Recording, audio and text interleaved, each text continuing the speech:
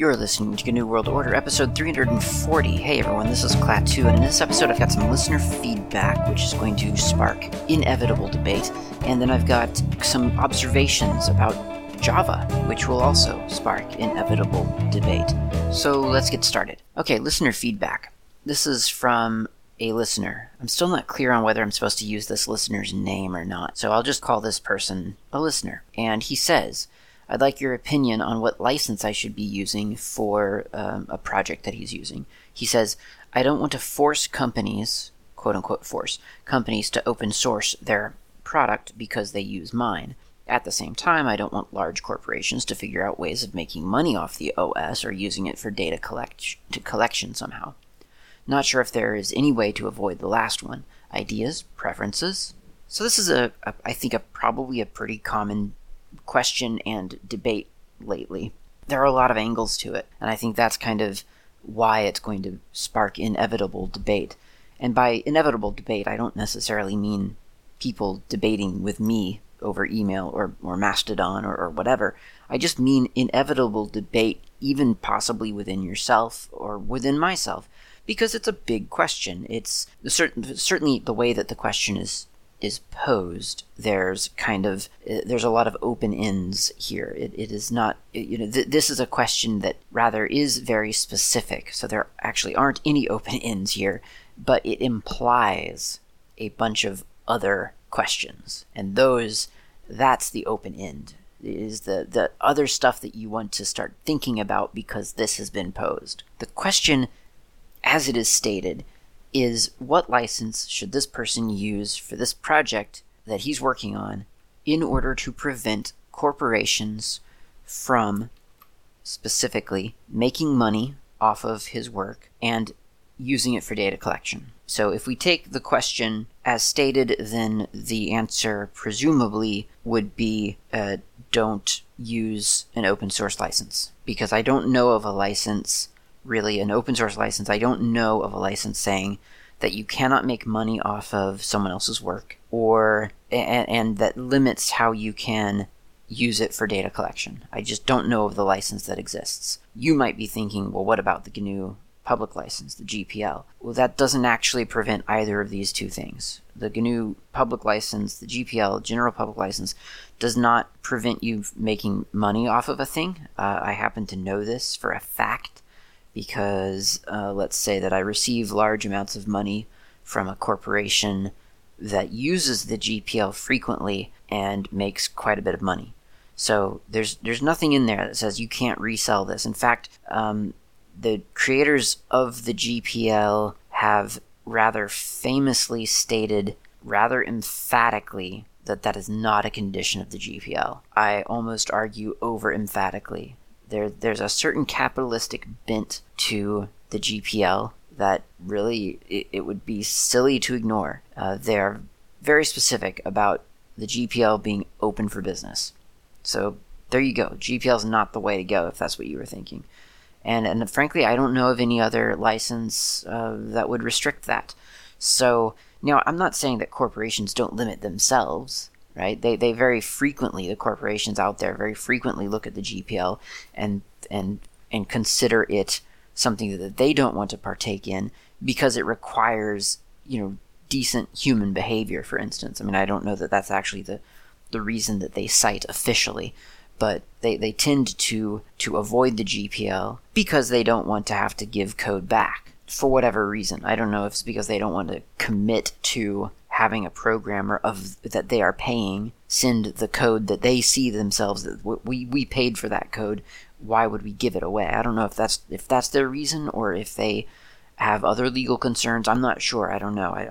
I don't deal in that world on that end of the spectrum. So I don't know why, but I do know that many corporations will have said that they're not going to use the GPL. Now, for me personally, Klaatu, that's a really good sign, right? Like, that's a great sign. I'm going to equate it here to music. I like a lot of weird music. I'm really into sort of some pretty strange music types. And I've often thought that there's this little barometer that I have internally, and not a physical one, sort of a mental barometer internally. And it sort of measures the sort of, quote, independence of music based on whether or not you could ever expect to hear it in a grocery store. I don't know where you live and how things are there, but in America, certainly, there is a tendency to walk into a big grocery store and to hear music playing overhead. Like, and maybe it's not a grocery store, who knows? Maybe it's like a shopping mall or a department store, but you know how stores, public places have music sometimes. And very rarely is the music that these places choose something that personally I would listen to, even in my darkest hour. It's just stuff that I have no interest in whatsoever. And it's always kind of interesting to me that some of the pop music that in its time was considered crass or inappropriate for public consumption, and then give it 20 years and you're hearing it literally in like grocery stores where people go, and it's just sort of background music for the most mundane of activities. And you just kind of think, if you're not really sort of dialed into the fact that there's other music out there other than pop music, you think how odd that must be. How that artist surely never foresaw when they were screaming into the microphone about how terrible the world is or whatever they're singing about. They probably never foresaw their music being licensed and then sub-licensed and then played into people buying avocados and zucchinis. It's just not something that they probably expected. Then again, you might be a cynic and you might think, well, if you got involved in the pop music industry, then that's what you have to accept. You're giving away your license. So there's a debate there. But my point, I think, is that there are some indicators, and there are indicators in sort of how acceptable something is. And when it's not acceptable, there's usually a really important reason for that. So if a grocery store won't play a certain album of music for some reason, I figure that music is probably worth looking at, because maybe there's a reason that they won't play it. Maybe it's just too weird, too abrasive, maybe the lyrics aren't pleasing to the corporation, whatever. Same goes for licensing. If the corporations are running from the GNU public license, I feel like that's probably a good indicator, because that means that somehow it is incompatible, or it is seen as incompatible with something that they're up to. And that something is probably something that I don't agree with. So for me, I think, as this email says, he doesn't want to force companies, and he has got force in quotes there, force companies to open source their product because they used his work. I just I don't see corporations or companies being in the position of being forced into anything, to be honest. You can't get them to do anything according to anyone's will, much less follow licensing policies. There's probably an argument in there somewhere that, well, no, corporations actually do honor licensing policies. They have very expensive legal departments to make sure that those licensing policies are followed, and so on and so forth. Maybe that's true sometimes, but I think that big legal department is also there just to make sure that they're not caught not following any licensing policies, or that if they are caught, then they have a suitable defense for that. So I guess I'm leaning towards cynicism here and thinking that if you use the GPL license or something similar to where there are requirements for behavior for your work, then your best hope is that you can force the corporations into complying.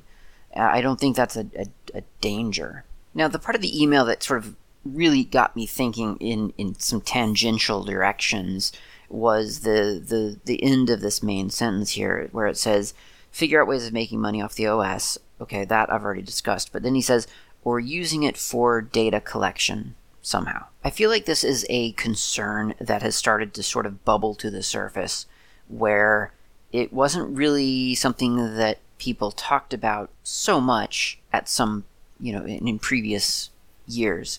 And that is this question of ethical use of your work, where the term ethical becomes really, really fuzzy and imprecise really, really fast. So I think that the implication here is that this person's definition of evil is data collection. I mean, I'm not saying that that's his only definition of evil, but I'm saying that if you talk about data collection, it fits into an evil category, and that's perfectly fine. I think that's pretty true and common for many of us in the open source world. Data collection is generally considered an evil act. Now, there might be other evil acts. For instance, for many people, using your code for war-like purposes would be evil. If your code is being used to kill people, then that fits into the evil category. Now, other people are a little bit more broad with their definition of evil, and they have certain people who they're okay with killing. And so they think, well, it's evil unless it's used for this segment of the world's population, and then I'll move it over here into the good category. And of course, there's also the concept of a, quote, necessary evil, where it's not nice, we don't feel good about it necessarily, or we don't claim to feel good about it, but we consider it a, quote, necessary evil. So there are definitions of lots of different things that you find ethical and not ethical, evil and not evil, evil and good maybe. It's difficult to nail that down, though, and it's very much a personal tolerance type of question. And I once again, as in terms of trying to, quotes, force a corporation or a person to do anything that you don't want them to do is a really, really tricky thing. And it becomes, in real life, like in the real world, it's a tricky thing. And it becomes all the trickier when you're trying to do it exclusively by writing it down on a piece of paper or in a text file called license. Now, we can extrapolate his intent in this email and figure what he's really saying is that if everyone is playing above board, then what's the best license to prevent someone from using my code in a way that I don't want them to use it? And once again, I'm afraid I don't know of a license that has that kind of specificity baked in. It's just one of those things that isn't really, I think, in the spirit of open source, at least currently. The concept that software could be used for truly evil purposes, I think, is a relatively new concept, but it's not entirely true, because, I mean, we've got Emerson, Lake, and Palmer albums from, like, the 70s talking about the potential evils of artificial intelligences. You've got sci-fi dating back even earlier than that, talking about the same sort of problem. So I guess it's not a new concept, but I think in the real world, the idea that just someone sitting in their living room writing up some code could possibly contribute to something that they feel is evil is kind of a new and weird idea to us, I think. I think that's kind of not what we expected. I think when we think of evil robots going wild, it's more like the ones that are built in the big evil corporations by evil mad scientist types, not because they're using a little seemingly innocent Python library written by a hobbyist. So I think open source is slowly having to come to terms with the fact that when you open source something that you've worked on, it could feasibly be used by someone who you don't like very much for an activity that you don't approve of. And how can you stop that from happening? And I don't know that there's a way to stop that from happening in reality. Now, if there is an above-the-board kind of playing by the rules assumption, which I think is a little bit of a silly assumption, then yeah, you could put in your license, cannot be used for, it would have to be a custom license, I guess, and you could say, cannot be used by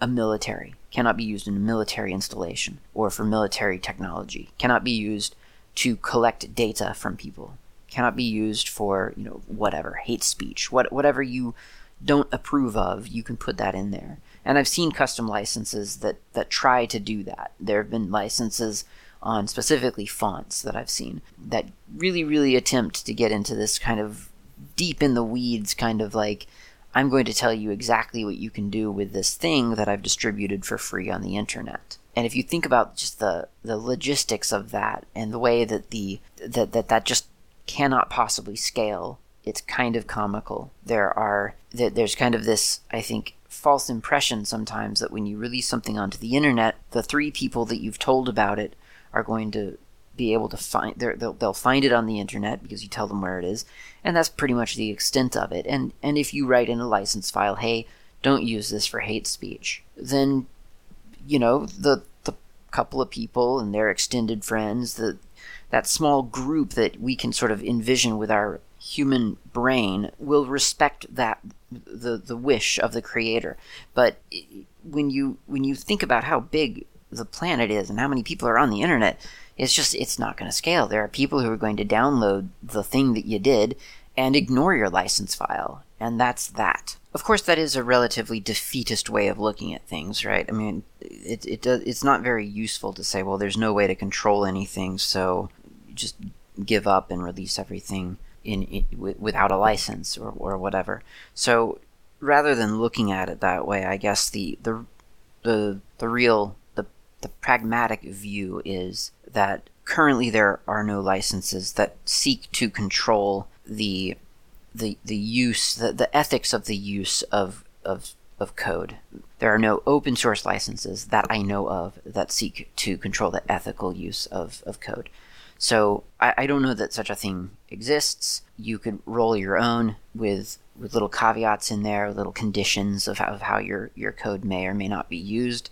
The disadvantage there is that it's your own custom license. If you're not a lawyer, who knows how that's actually going to go, and that is ultimately what a license is all about, right? It's a legal thing. It's beyond normal human understanding. It's something that is going to get used if there is a debate over how something is being treated. I think realistically, the best way to choose the license for this kind of situation is to look at what your intent is and what you desire to get in return. So, for instance, if you're working on a project that you reasonably expect no one to contribute back to, and you don't feel like you need contributions in return, then releasing it under an MIT or a GNU All-Permissive or Apache license or BSD license or whatever is probably fine. That's probably perfectly workable for you. If you want to ensure that everyone has equal rights to your software at all times, then the GPL is the way to go, right? Because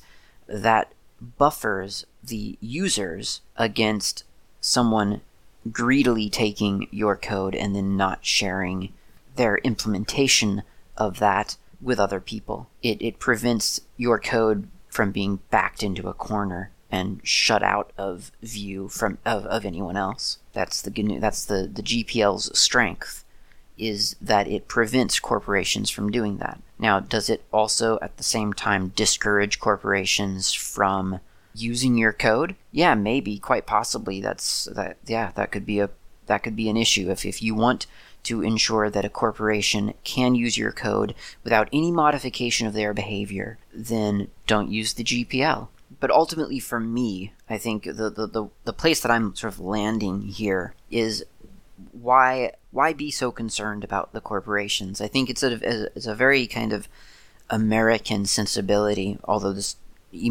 person who's emailed me isn't actually American. I happen to know that. Or maybe he is American, but he's not living in America, either way.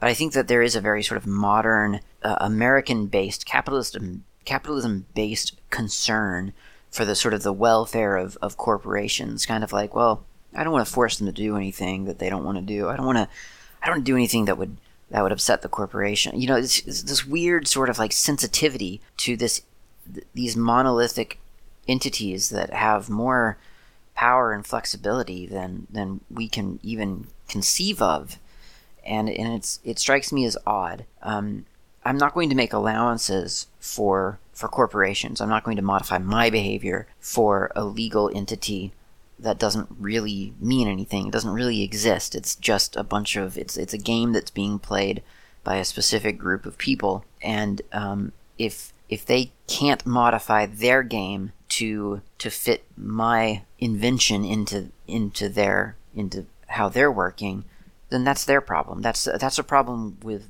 the system that they've designed. It's not really my problem. So for me, generally speaking, the GPL isn't that huge of that isn't that big of a deal for major works. Now, I do quite like a good GNU all-permissive license, or a BSD license, or an MIT license, or whatever, one of those types of licenses, for things that just I don't consider either significant enough or I consider universal and generic enough to be used in other products or in other projects, because that just makes it cleaner for everyone. It just makes the licensing process for the actual person, the human being dealing with the code, it makes their life easier, and I appreciate it when I come across something that's licensed very, very generically like that. But for a major work, or a work that doesn't really imply iteration in the same sense, or rather reuse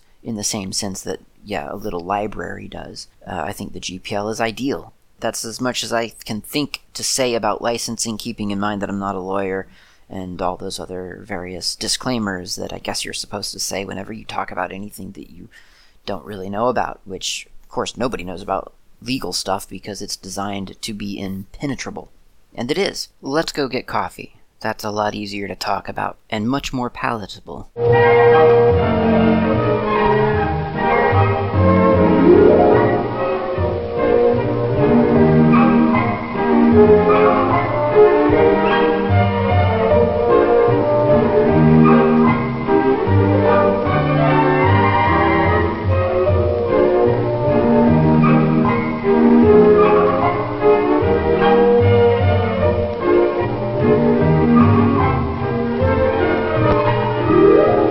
Walking past the neighborhood dairy. They call it a dairy here in New Zealand. It's not actually a dairy, it's a convenience store in America. There's this sign on the door and it says, "Free coffee February. Bring your own cup." So I go in and I ask them about free coffee February, and they confirm that if I bring my own cup into the store, I can get a free coffee. And I asked for restrictions, and they said there were no restrictions. I could do this as often as I wanted. So every day I've taken multiple walks down to the dairy, a couple of blocks away, and I've received a free latte.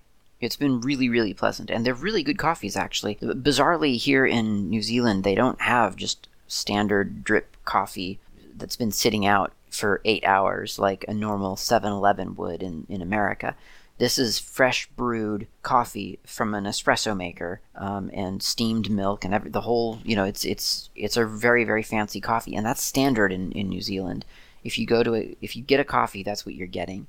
If you want the lazy kind of no effort method of coffee, then you're inevitably going to get Nescafe or instant coffee or Sanka, whatever variety of crystallized coffee that a place has, which I've been able to avoid. I got tricked into it like maybe twice. But this place, the Night and Day Dairy on the corner of Ross Place, excellent coffee, and for February, apparently, completely free. Okay, so next up I want to talk about Java, which, as you may know, is actually used to be slang for coffee, or maybe it still is, I don't know. But this isn't Java, this isn't coffee that I'm talking about. This is the programming language, Java, that I want to talk about.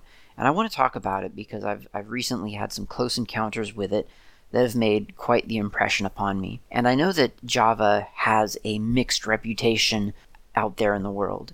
And I was aware of this pretty early on in terms of sort of becoming, when I awakened and when I became aware of computing, of how computers worked, and that there were such things as programming languages and so on. You start to catch on that there are certain technologies out there. And I caught on that there was this thing called Java, and never really had a great or a terribly poor experience with it. I just knew that it existed. And as I started investigating more into computing and how things are made on computers, that was sort of wrapped up with my discovery of open source. That was kind of the gateway. I started catching on to the fact that some people disliked Java pretty severely. Like, they really didn't like Java. Like, Java was a bad, bad thing. Now, by the time I was really into all of this stuff, Java had been open sourced So there was OpenJDK. It was an open source thing. I don't exactly know like how long, I didn't follow Java enough to know at what point the open source version of Java really came into its own. I know that there was the iced-t libraries and projects around that, and I don't know the history of it enough to know, and I could look it up, but then I would just be reiterating someone else's opinion. So personally, I don't know when it became so much its own thing that you could pretty much swap out OpenJDK for Java, the Java download available on java.net. I don't know when that happened. I don't know if there was some tenuous times up front where it was an uphill battle to get to a usable state. I just don't know. So I don't have a bad association around Java personally. In fact, if anything, I have been developing a fondness for Java because I would use Java applications. I can name several actually that I use on a pretty regular basis, and that has been true since about 2009.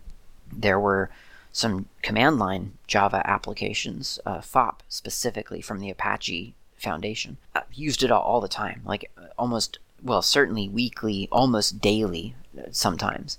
It was just one of those applications that I relied upon because it was a converter from FO file formats to PDFs, which was something that I had to do for work and for fun. I was translating DocBook into all kinds of different formats, and FOP was one of the targets.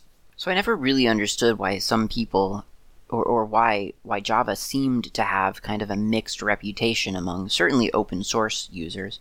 I mean, other users have sometimes mixed feelings about Java, but that's usually born from the really badly implemented Java websites. You'd go to a website, and you may have never have had this experience, but back in the, early 2000s, there were websites that were just basically windows into portals into a Java application. Sort of the Java GUI was being delivered in your internet browser, and it was this completely different experience than anything else on the internet.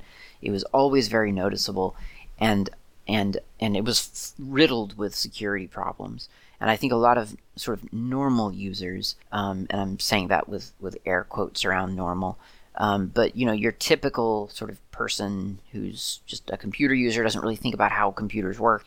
A lot of if they're aware of Java, they know it as a thing that caused their web browser a problem for about a good year back in 15 or whenever the big sort of I think even Mac OS disabled Java for a while, or at least in the browser. I mean, it was a big deal. It was like everyone was sort of turning Java off because it was just problematic. And that's fine, because that's a very specific problem to an implementation around Java. And I don't, that's not the Java that I'm talking about. In other words, I'm just talking about the idea of this programming language having a mixed reputation among people. And I think part of the mixed reputation for programming type of people is because Java has a JVM, a Java virtual machine. In other words, there is a layer that runs on a computer that essentially has this a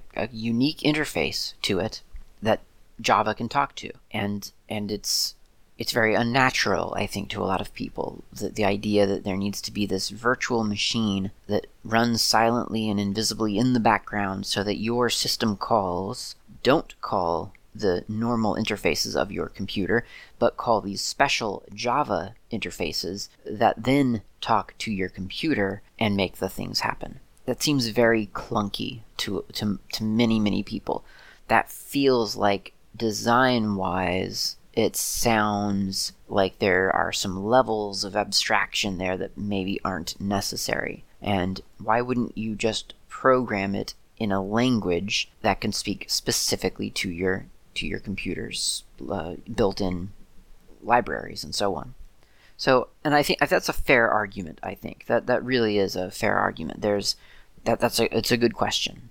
Why wouldn't you just program it in a language that can talk directly to your computer, to your operating system, rather than sticking a Java virtual machine in between the two and insisting that everything go through this Java virtual machine for translation? In any other situation, I think I would also be saying that's one level of abstraction too much. And yet, Java produces results. If you look at Java applications, there's a lot to like about them. They tend to be cross-platform. It tends to be true that if you have a jar file, a Java archive, you can run the thing no matter what your computer is. Even if it says it's a Windows application, you can grab that jar and run it on Linux or on Mac in a Java, using the Java command. As long as you have the JVM or the JRE, specifically the Java Runtime Environment installed, the thing just kind of works. It's really kind of magical and wonderful and nice. So I've been thinking about this for a while because the resistance to Java is pretty strong in a lot of different communities. And on the other hand, something, for instance, like Python has very little resistance. And yet the opposite seems to be true in other communities. So for instance, one time I was giving this talk at a technical conference in Pittsburgh, I think it was, and I was giving a talk about Python, and I think it was Pygame, and it never occurred to me that that Python itself needed to be sold on the audience.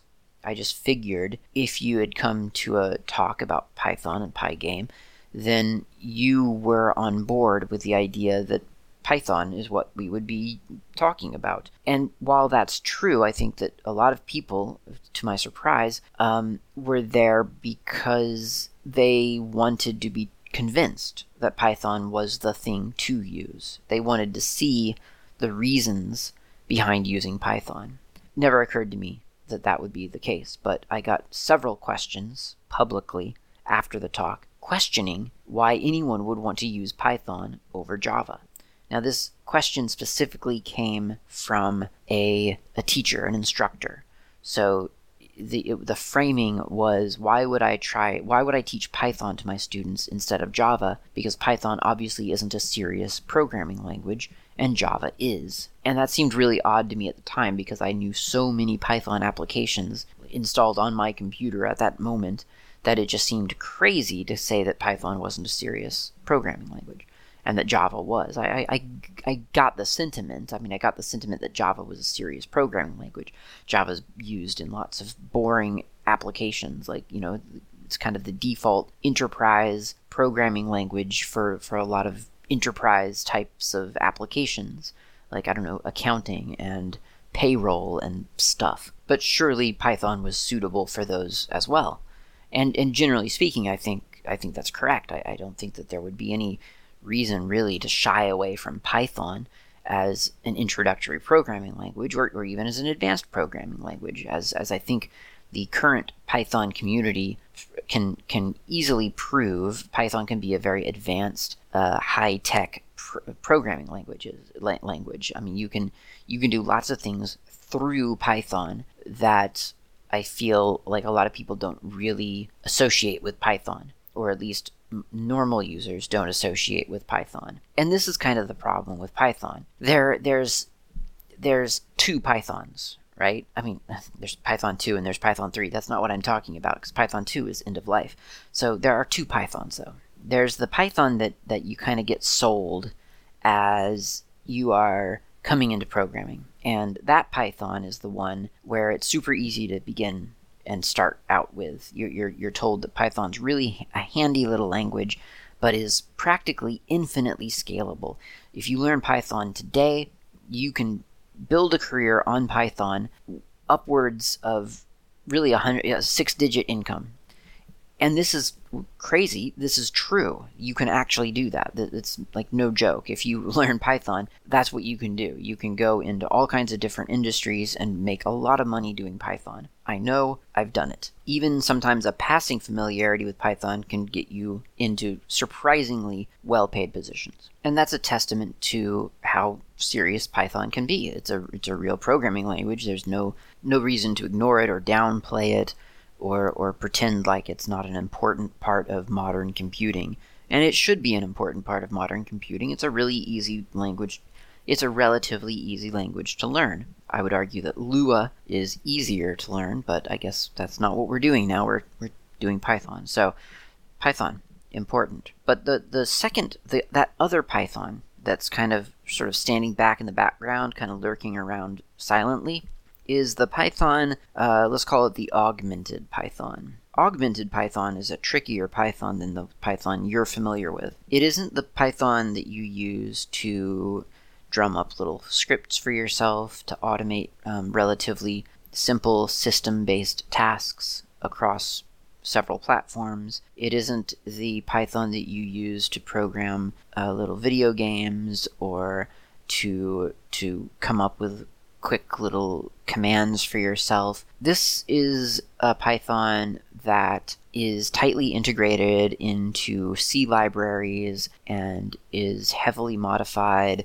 by back-end code that requires you to compile new libraries yourself and to hook into them with Python and so on. And the problem with the secret Python that people don't really talk so much about, is that we still just use the word Python for it. And I've seen this in action. I mean, people have said to me, well, the cool thing is that this is all just Python. You know, they'll show me something, like a library or something, or an interface, or something happening in a 3D application, and they'll say, and yeah, the greatest thing is that it's all Python. Now, if you freeze frame that and look at what the phrase, this is just Python, actually means, you'll find that it's not just Python at all. That there are libraries underneath that have Python bindings, so that you're doing really cool things with, quote, just Python, but that doesn't mean Python's doing the thing that you are doing. It means that you've automated the thing, or you've made possible the thing with Python. But the only reason Python can do it is because there are these libraries underneath that have a Python API. And that's a lot different than saying, and the cool thing is that this is all just Python. Because that's a completely different, like having to come up with libraries to manipulate arrays of pixels, multi-dimensional arrays of pixels or something like that. You can do it with Python, but it's a completely different story. It's a completely different process than the Python that first group learned. So one is very much dealing with just the scripting of Python, and the other is dealing with low-end C libraries, APIs, things that do magical processes with lots of low-lying interfaces that are then made easily scriptable because there's a Python API sitting on top of it all. And if you don't know how to write a Python API, then that's essentially not Python anymore, right? You're not really working with Python. You're using Python to perform actions, but you can't say that that's Python, because you can't get to the bottom of it by just being in Python. At some point, you're going to have to break out the C code or the C++ source code and take a look at that thing that was quote-unquote just Python. A really easy example of this would be the Qt toolkit. Qt toolkit is a fantastic, or even take the GTK toolkit, or the Gobject, I guess is what it is now. But the widgets that you see when you launch an application, a GUI application, those little buttons and the text fields and all those things, those are created by some kind of GUI toolkit, right? And there are different ones, and the one that I tend to default to when given the opportunity is PyQt. PyQt it shares sort of lineage with KDE, the KDE desktop, Plasma desktop, based on the Qt libraries. Well, there's this version of Qt called PyQt, Pyqt. PyQt is a way for you to write just using Python. You can write a graphical interface, and that's pretty cool. It's a really, really powerful mechanism. The problem is that it's not really just Python. You're not just writing Python to drum up this graphical user interface. I mean, you are. If you're in that first group, then you can say, oh, I just did this with Python. And you did. You only used Python. But if you're in that second group, the secret Python group, then you know that it's not just Python. It's this entire library of Qt, of the Qt GUI toolkit, which is written in C++ with an added layer of Python compatibility applied to it, on top of which Python itself sits. Now, if that's sounding familiar to you, it's because probably about 10 minutes ago, maybe 15 minutes ago, I don't know how long I've been talking at this point, I was talking about Java and how you have your computer, and then you have the Java runtime environment sitting on top of that, upon which Java sits and controls various interfaces. So, in other words, there's a level of abstraction going on here in a lot of the Python technology that no one ever really talks about. And that's kind of a problem. It's not a technical problem, it is a marketing problem. Or you could say it's a truth in advertising problem. I think this is a thing that we do in the computer world. This isn't an open source issue. This is a computer issue. And we all get very excited. I think if I'm giving us all the benefit of a doubt here, we get very excited and we want to tell people how exciting something is. And so we simplify it. We say, look at this. This is so cool. And this is all it takes. And then you've started. And that's true. Taken as a little kernel of truth, that's correct. All it takes is to sort of get started, and then you're on your path. The problem is that we don't tell people how long that path is. And so when we advertise, as it were, Python, for instance, we very frequently sort of simplify it and say, look at how easy this is, and now you've started, and now you're on your journey.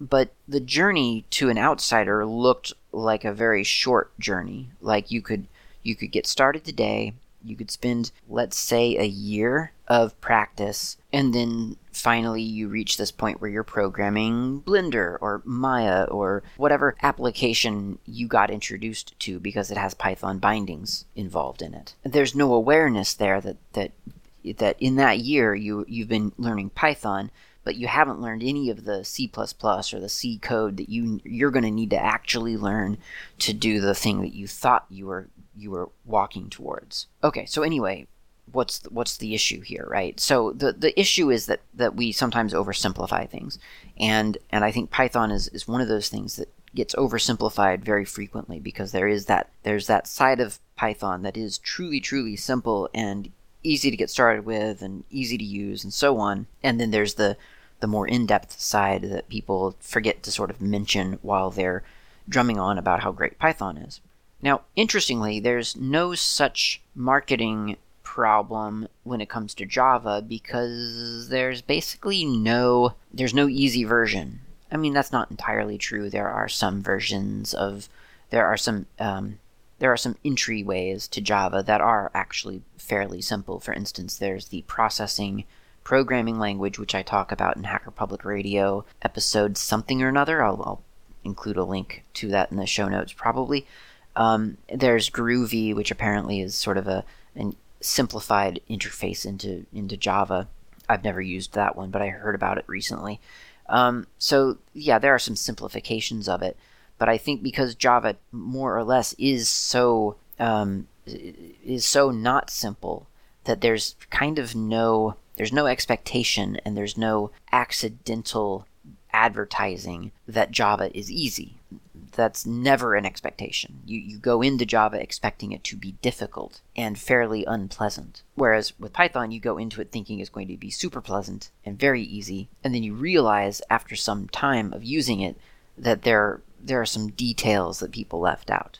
Again, not really anybody's fault here. It's just that's kind of how we've evolved in the computer world. This is the situation that we've accidentally gotten ourselves into in the way that we talk about these different options. So Java, why am I fond of it? Well, I've become quite fond of Java both from a user and a developer side of the equation. As a user, I quite like Java because, as I've said, you download a jar file, and that's basically what you need.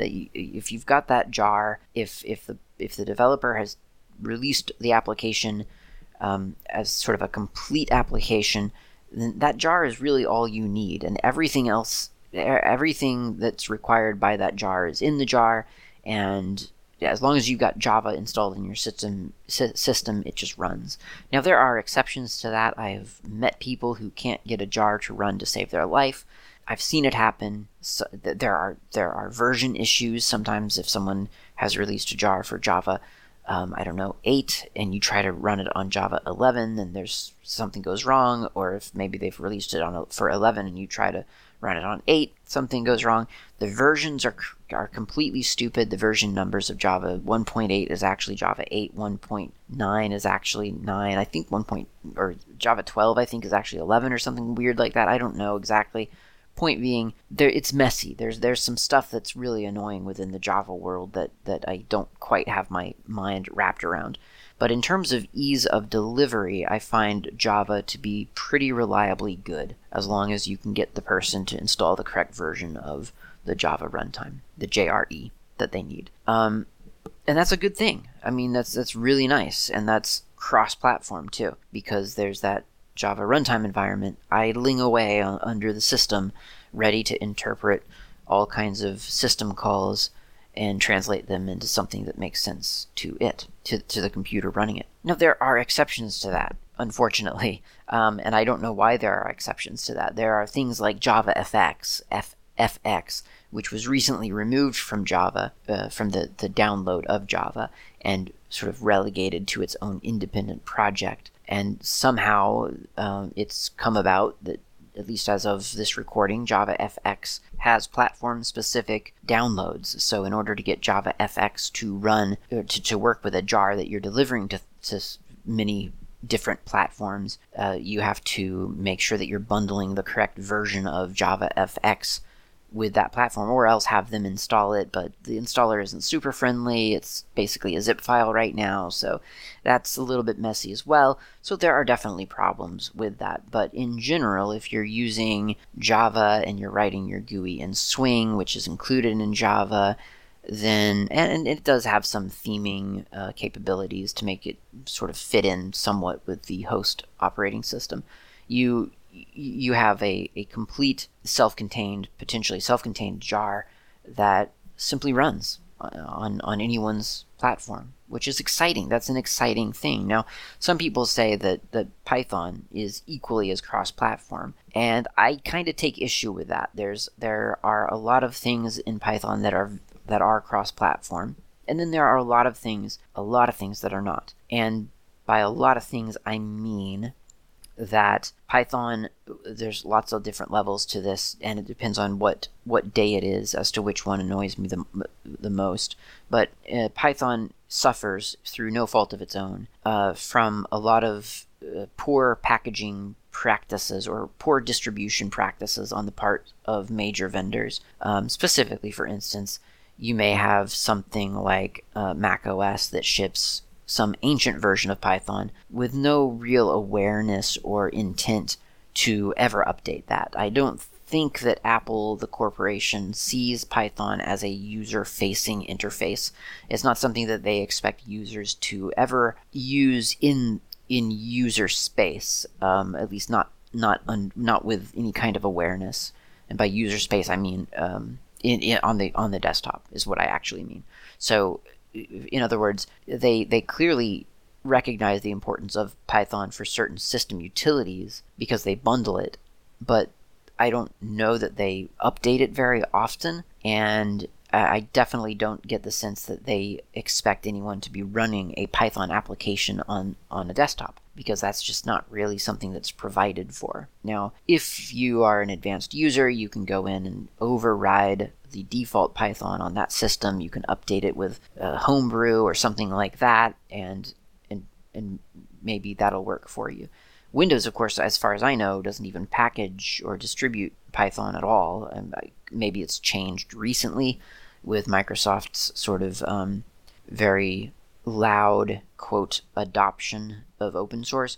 I don't know, but it doesn't seem like they do. I have not heard that they bundle Python with their OS, so I don't think that's a thing. So through no fault of Python's, that cross-platform integration isn't quite there.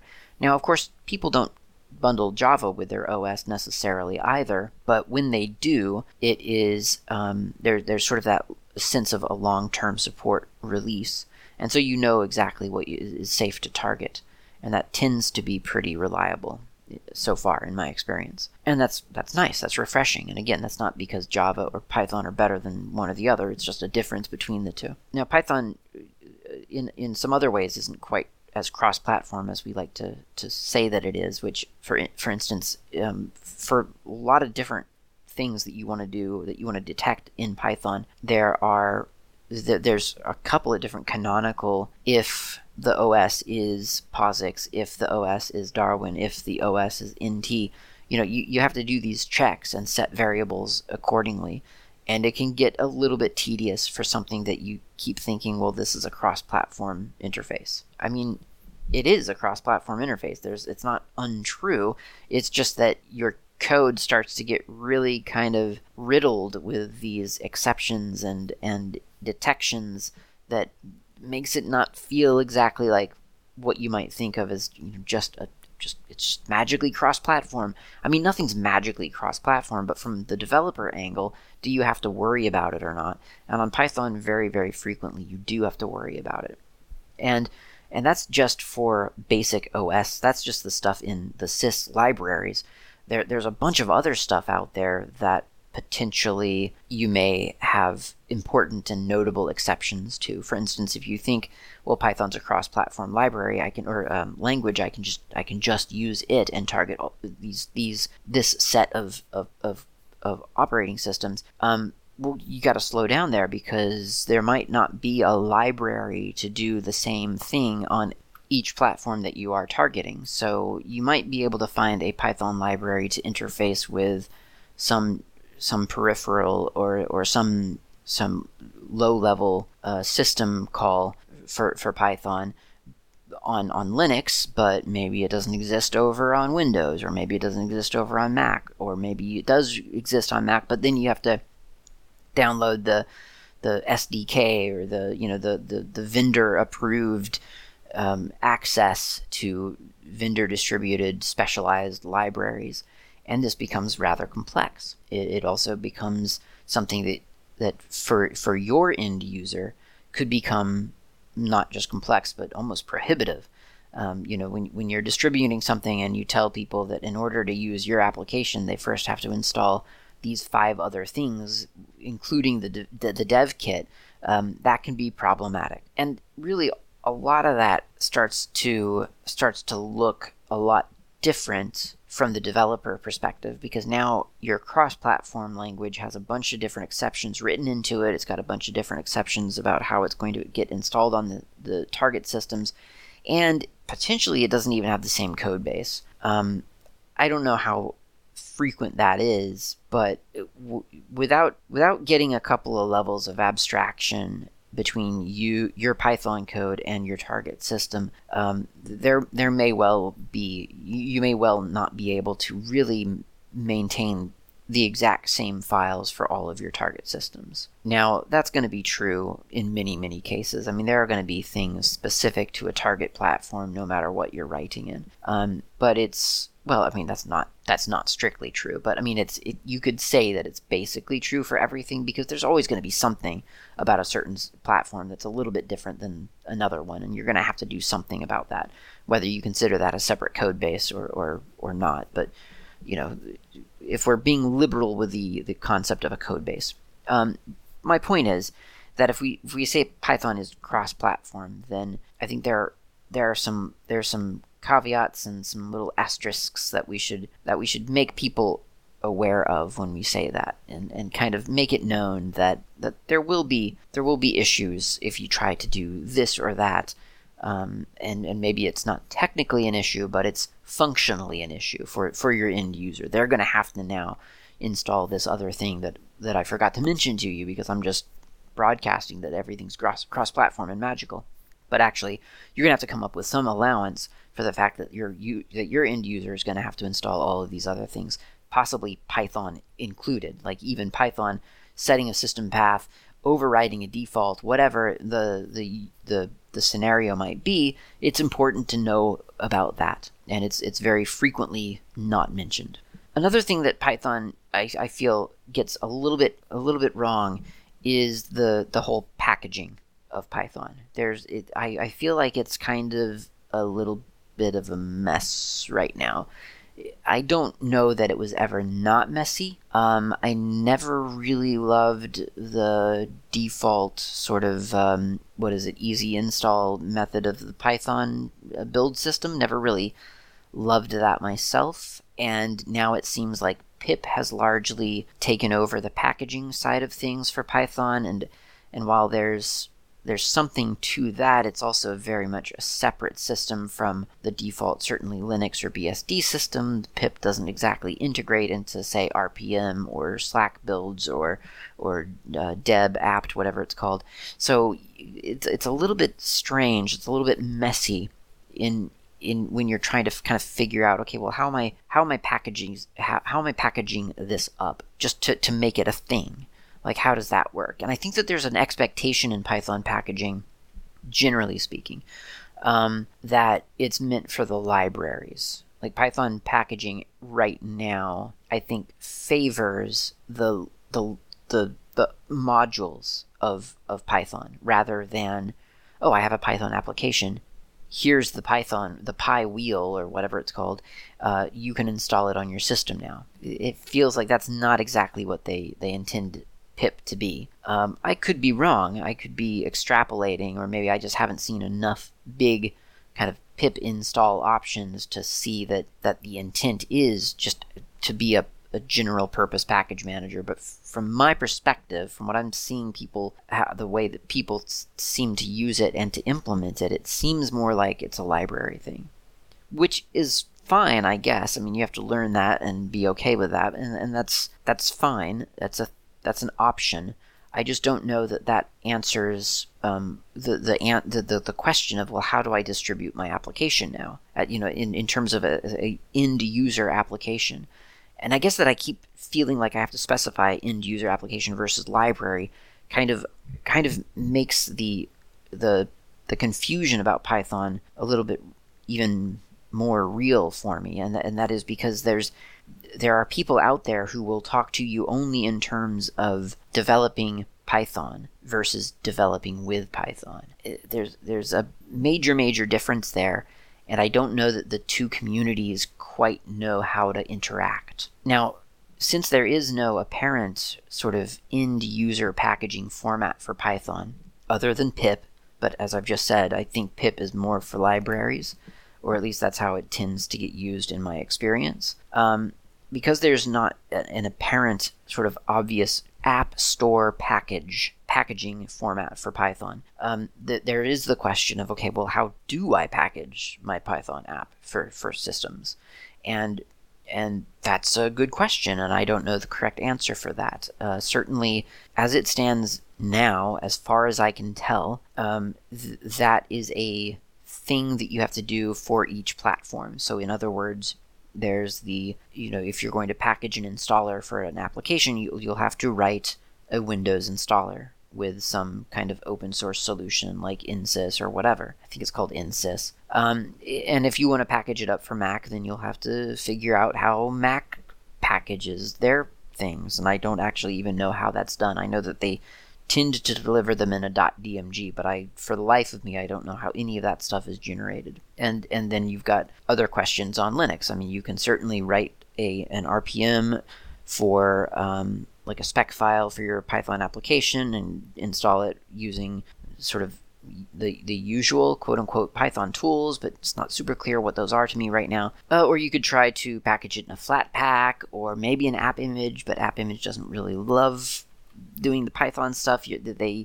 They tell you that you have to install or rather package Python itself with the app image, so you're literally bundling Anaconda or Conda, something like that, with with your app image. It's like a 200 megabyte download. It can get complex, in other words. And I don't know that there's like the easy and obvious solution to that, honestly.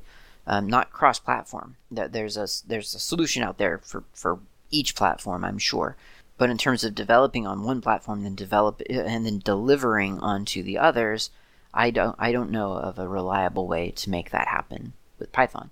Doesn't mean that it doesn't exist. I'm just saying it's not something that I would consider obvious to me. Having done a fair amount of research into the question, but admittedly not knowing everything that there is to know in the world. Now, a lot of these problems exist no matter what, and I'm not saying that Java has it all figured out, but I am saying that Java does manage to be pretty seamlessly cross-platform in most cases. There are always exceptions, but the current Java tooling, and I think the historical Java tooling, takes cross-platformedness very, very seriously. They are quite serious about being able to maintain really one code base for all of your target platforms, and exporting, ideally, a single jar for all of them. Doesn't always happen, but it can happen, and if you work towards that, it's fairly easy to make it happen. It's something that, for I think 9 times out of 10, that's happening. Packaging format and installing it is really there can be minimal adjustments for each platform, if any at all. I mean, it kind of depends on system configurations, I guess, but most systems, I feel like they kind of know how to run a jar. And that's a huge advantage, I think, that they've got that sort of established delivery format that works across all platforms. It's huge. Of course, there are things that Java isn't particularly great for. I mean, as I say, as an introductory language, I'm not sold on Java at all. I don't know that that's the programming language that I would personally want to introduce someone to immediately. I think that there are a lot of little details in there that most people who just want to get into hobby programming don't ever want to think about, and probably really shouldn't have to think about at all. Now, again, one problem with Python is that there are those two different, as far as I can tell, two different camps of Python. One camp who's like, yeah, as long as it runs on your computer, that's cool, and the other camp are the traditional programmers who know all this stuff and say, oh, your scoping on that variable is all wrong, it's a security risk, you should stop programming and go away. And maybe they're not that harsh, but I mean, they get into that level of detail that kind of defeats the stated purpose of the simplicity of Python, and that can be problematic. Again, in Java, you have the same issue. It's just that there's no easy way to ignore it. You just have to deal with it. So there are advantages and disadvantages, and I guess ultimately that's what I'm saying in general, is that while Java may be great for certain tasks, Python is probably better for other tasks. And well, no, it's not probably better. It's definitely better. There are definitely better options sometimes for certain tasks with Python. It's easier. It's objectively easier to write than Java. It is possibly less. It requires less work. Depending on what you're delivering to, it may require even less work. There are many things that Python does really, really well that Java hasn't got a chance of doing in the same way. But there are things that Java does a lot better than Python. And I think as open source enthusiasts, as I believe you and I are, dear listener, I think recognizing that it's not a competition is important. We say that a lot in open source. We often say that open source is about choice, and open source can withstand lots and lots of different of redundancy and so on. But I feel like sometimes communities get kind of up in arms about perceived redundancy and even perceived competition. And I know that there's a theory out there that competition breeds excellence. I don't know that I buy into that. I was never really a team sports type person, but the idea is quaint, and there may be truth to it. I don't know. I feel like competition. There's competition and there's competition, right? There's comparison, and then there's competition.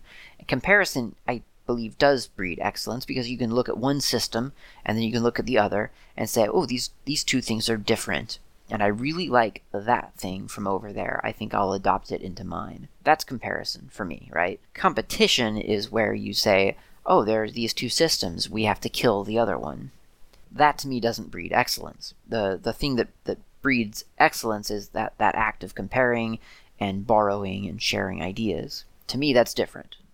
Maybe it's semantic, and if you associate positive results with competition, then continue using that word without thinking about the way that I perceive it. But I think that it's important for us to remember that Python can exist and Java can exist, and they can both be they can have equal value for specific tasks.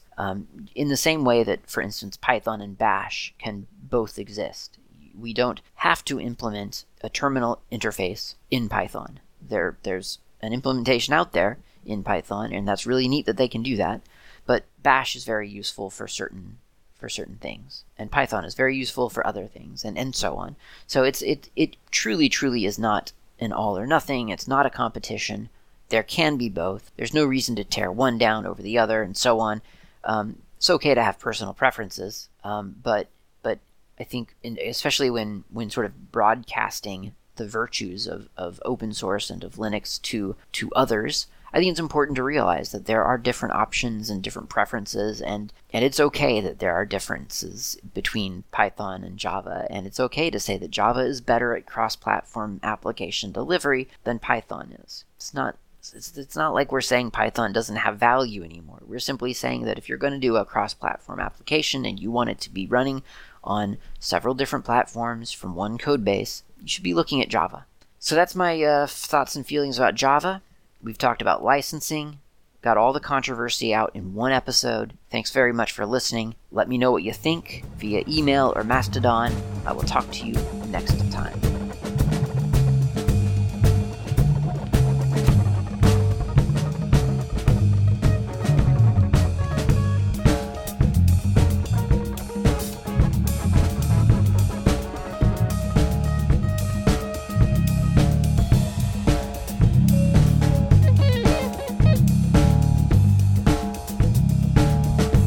Thank you for listening to the GNU World Order Ogcast. This has been Klaatu. You can reach me on IRC. I'm on the Freenode network usually in channels such as Ogcast Planet, Slacker Media, Slackware, a couple of others. My nick on IRC is not Klaatu. You can also reach me lately on Mastodon. My username there is @klaatu@mastodon.xyz. Of course, you can email me at klaatu@member.fsf.org. That's klaatu@member.fsf, as in freesoftwarefoundation.org. And of course, you can visit my various websites, gnuworldorder.info and slackermedia.info. I will see you next time.